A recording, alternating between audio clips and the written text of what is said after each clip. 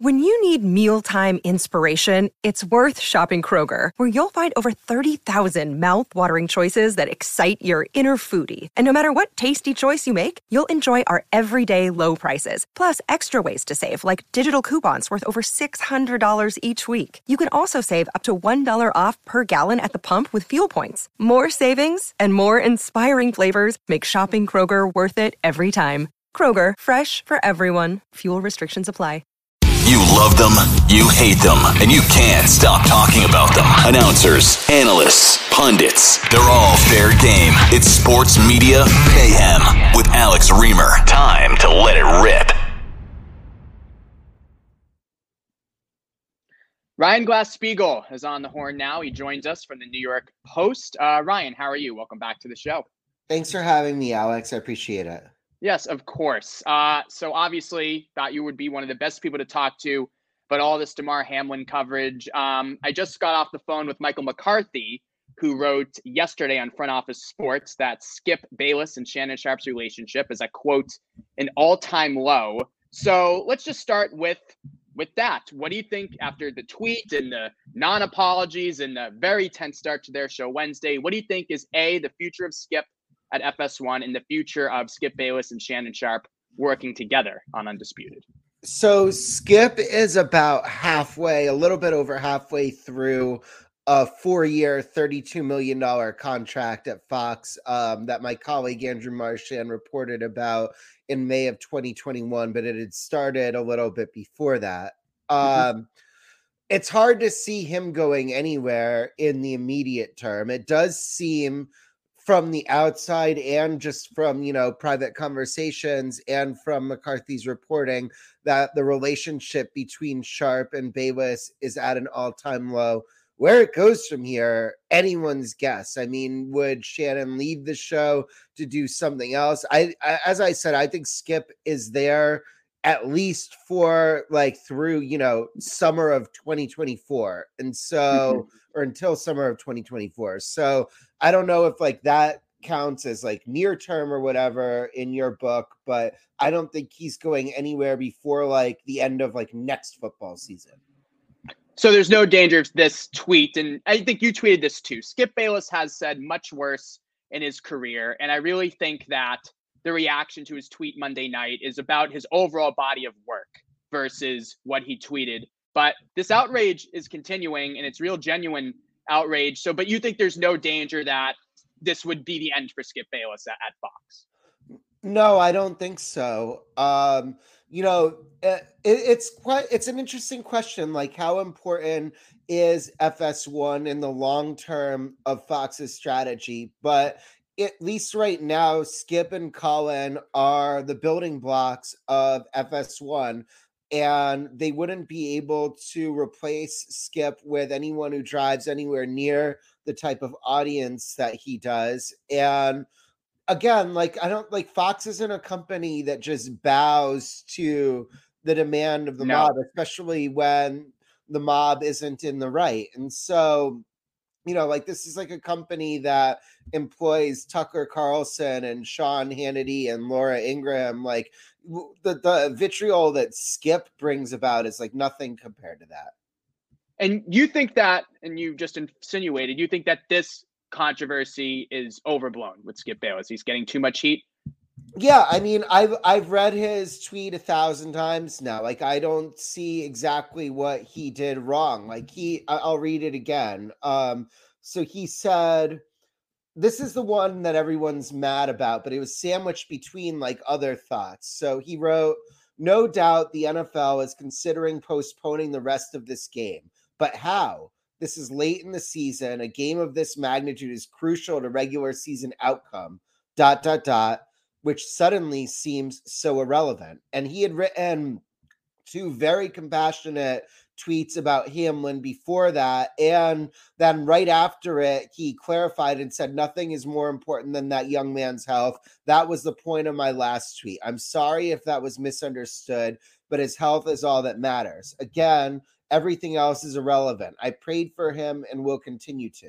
Now, it's everyone was just understandably so emotional in that moment that it just became like something of a pile-on where I don't think that the audience was like understanding that Skip in this case actually did have a lot of empathy for Damar Hamlin. And this may be the only time I've ever seen him jump out of this sports fantasy world bubble that he lives in, where he's just so monomaniacally focused on sports. And this was the only time I've actually ever seen him leave it.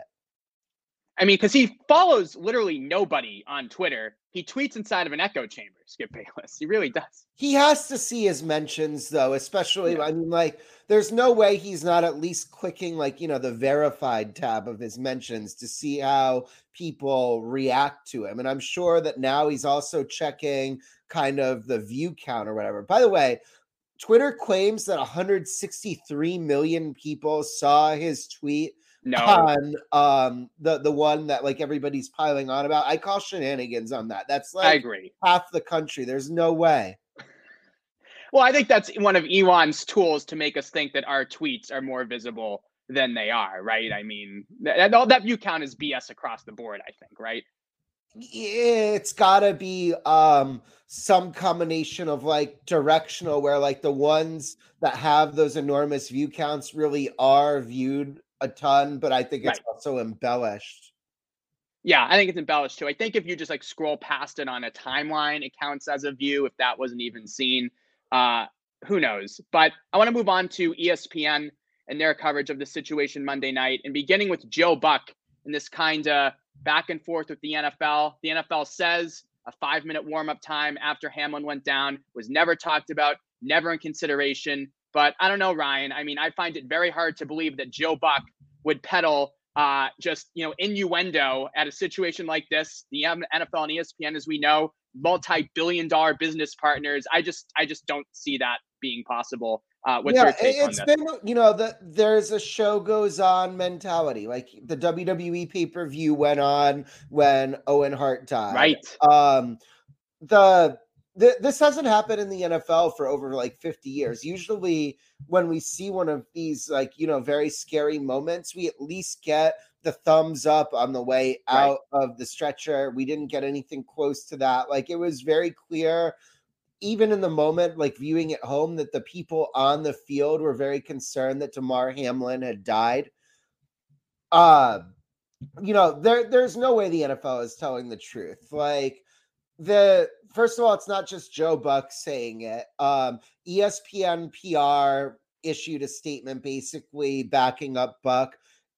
Timothy Burke, the old Deadspin writer, he published audio of like the Westwood One broadcast where they had the same intel. Michael Silver, who worked for the league in NFL media, now he's a writer out in San Francisco. He said basically he backed up Buck's account with independent sourcing. So, you know, the NFL, I think, probably realizes that they were wrong in their immediate quest to want to continue the game. But, like, you know, it is enormous stakes. Like, the number one seed in the AFC is at stake. Like, there's all sorts of different like permutations between like fantasy football finals and gambling. Like, no question, Damar Hamlin's survival takes precedence over all of that. But like, you can see why this is one of the biggest games of the year. And it was not kind of like, you know, Houston Texans versus Indianapolis Colts week 7.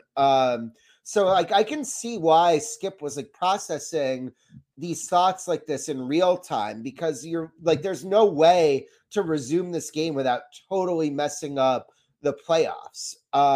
They like, if they were like, the NFL statement said no decision has been made about whether to resume it later. If they resumed it after week 18, when could they even do it? Like next Thursday, and then hold first round playoff games the following like Monday and Tuesday. They have a Monday one, but this is going to impact not just 2 teams, it's 4 teams that it would impact. And so I don't know how they're going to be able to resume it, and I'm fascinated to see how they like adjudicate it in the records.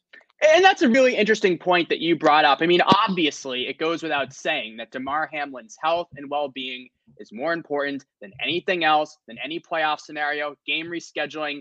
But, people in sports media are paid to talk about the sports. And if you are an NFL analyst, a big topic as the week goes on, I think will be, how does this shake out? How does this affect the playoff picture? And like I said, nobody wants to step in it and be accused of the person who is brushing over Damar Hamlin's situation. But like you said, this is a legitimate topic and you are paid to talk about this stuff. And there's obviously a time and a place, but you know what I'm saying? Like, right. This is a legitimate conversation. I would say though, if you look at the thing is Skip doesn't tweet in threads. He just fires them off and hits send. If his whole thing was like a thread, it might have been construed differently rather than as a standalone tweet where, again, he did, say that all of that is meaningless. But it is really kind of wild to see, because there were Sauce Gardner was calling for Skip's job. And it's I don't know. I think, as you said, it was a little bit of like a lifetime achievement award where Skip has aggravated so many people for so long that everyone just wants to see his scalp, and emotions are running high in this moment, understandably. But in this case, I don't think he did. I do want to return to something with Shannon, because him as like a standalone media entity without Skip is like very interesting idea, because he had a media career before Undisputed, and it wasn't nearly as successful as he was kind of mocked on CBS's NFL pregame show. He got dropped from that over I'm not prepared on all of the details, but he had, first of all, people didn't love his commentary. Second of all, he had a number of off-camera domestic allegations that surfaced at the same time. And I don't know if any of them were ever adjudicated in a conviction or anything, but those were hovering over him. And he was at ESPN. I think he worked with Skip, filling in for Stephen A on First Take a little bit. And that was how the idea of the partnership was born. But ESPN wasn't clamoring to sign him to a full-time deal when they had him in their building. And so, Skip has had the most success in his media career Shannon has had the most success in his media career working with Skip. And I don't know. I think that I think Shannon could drive big digital audiences with a podcast and a YouTube channel, but I'm not sure that he could have as much of an impact on linear television away from Skip. I agree. His statements on intersection between sports and race, I think, generally do really well online. So I agree. I think he could go more towards that kind of route. My last question for you, Ryan, is to return to ESPN. They were in the spotlight this week too. How do you think they did overall Monday night and Tuesday covering this story? So the criticism I got privately from someone who's very sharp is ESPN. This is what he said. He said ESPN knew this game was going to get postponed, but they left kind of Buck Aikman, Lisa Salters, Booger McFarland, Susie Colbert, and Adam Schefter twisting out there with nothing new to say to keep getting ad breaks in on the Monday Night Football telecast, so that they wouldn't have to pay make goods to advertisers, because they don't think this game is going to get made up. This is going to be probably it's going to possibly be the fourth biggest ESPN telecast of the year after the college football semifinals and the finals. I think this game, if it had gone close the whole way, probably would have been the top rated Monday Night Football game of the year. So also I don't know, it would have come close to some NBA finals numbers. And so, it would have been at worst top 10 broadcast between ESPN and ABC of the year in terms of viewership. And if you look at what they make in ads just from those 3 hours, it's enormous. And all of that, or at least, 2/3 of it now goes by the wayside. But if it were me, I don't know. I can't put myself in their position and what I would have done. I think the broadcasters all handled it great.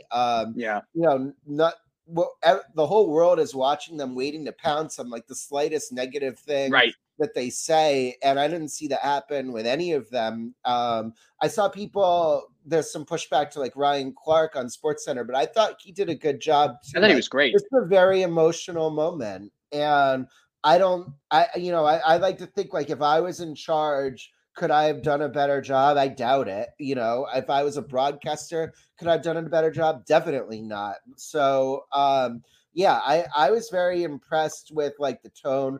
It was a little bit redundant because they kept coming back to like Susie, Booger, and Schefter with like no new information. And they would just kind of have to say the thing that they said in the last segment. Right. So I don't know if they could have, brought in Steve Young or Randy Moss or whatever other people, just so you're getting not a total rehash, but the people that they tasked with it were doing, I think, a very good job.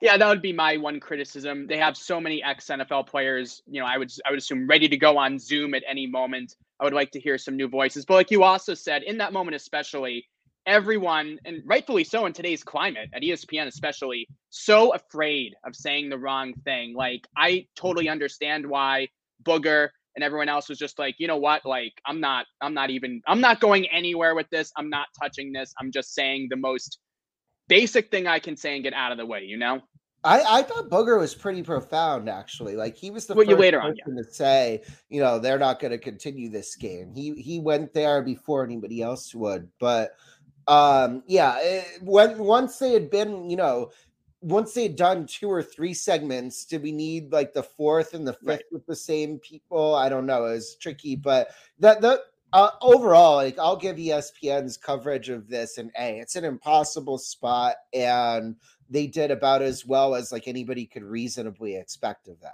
Yes, definitely unprecedented. Ryan Glass-Steagall, thanks for the time. Great as always. Thanks for having me, Alex. Talk soon.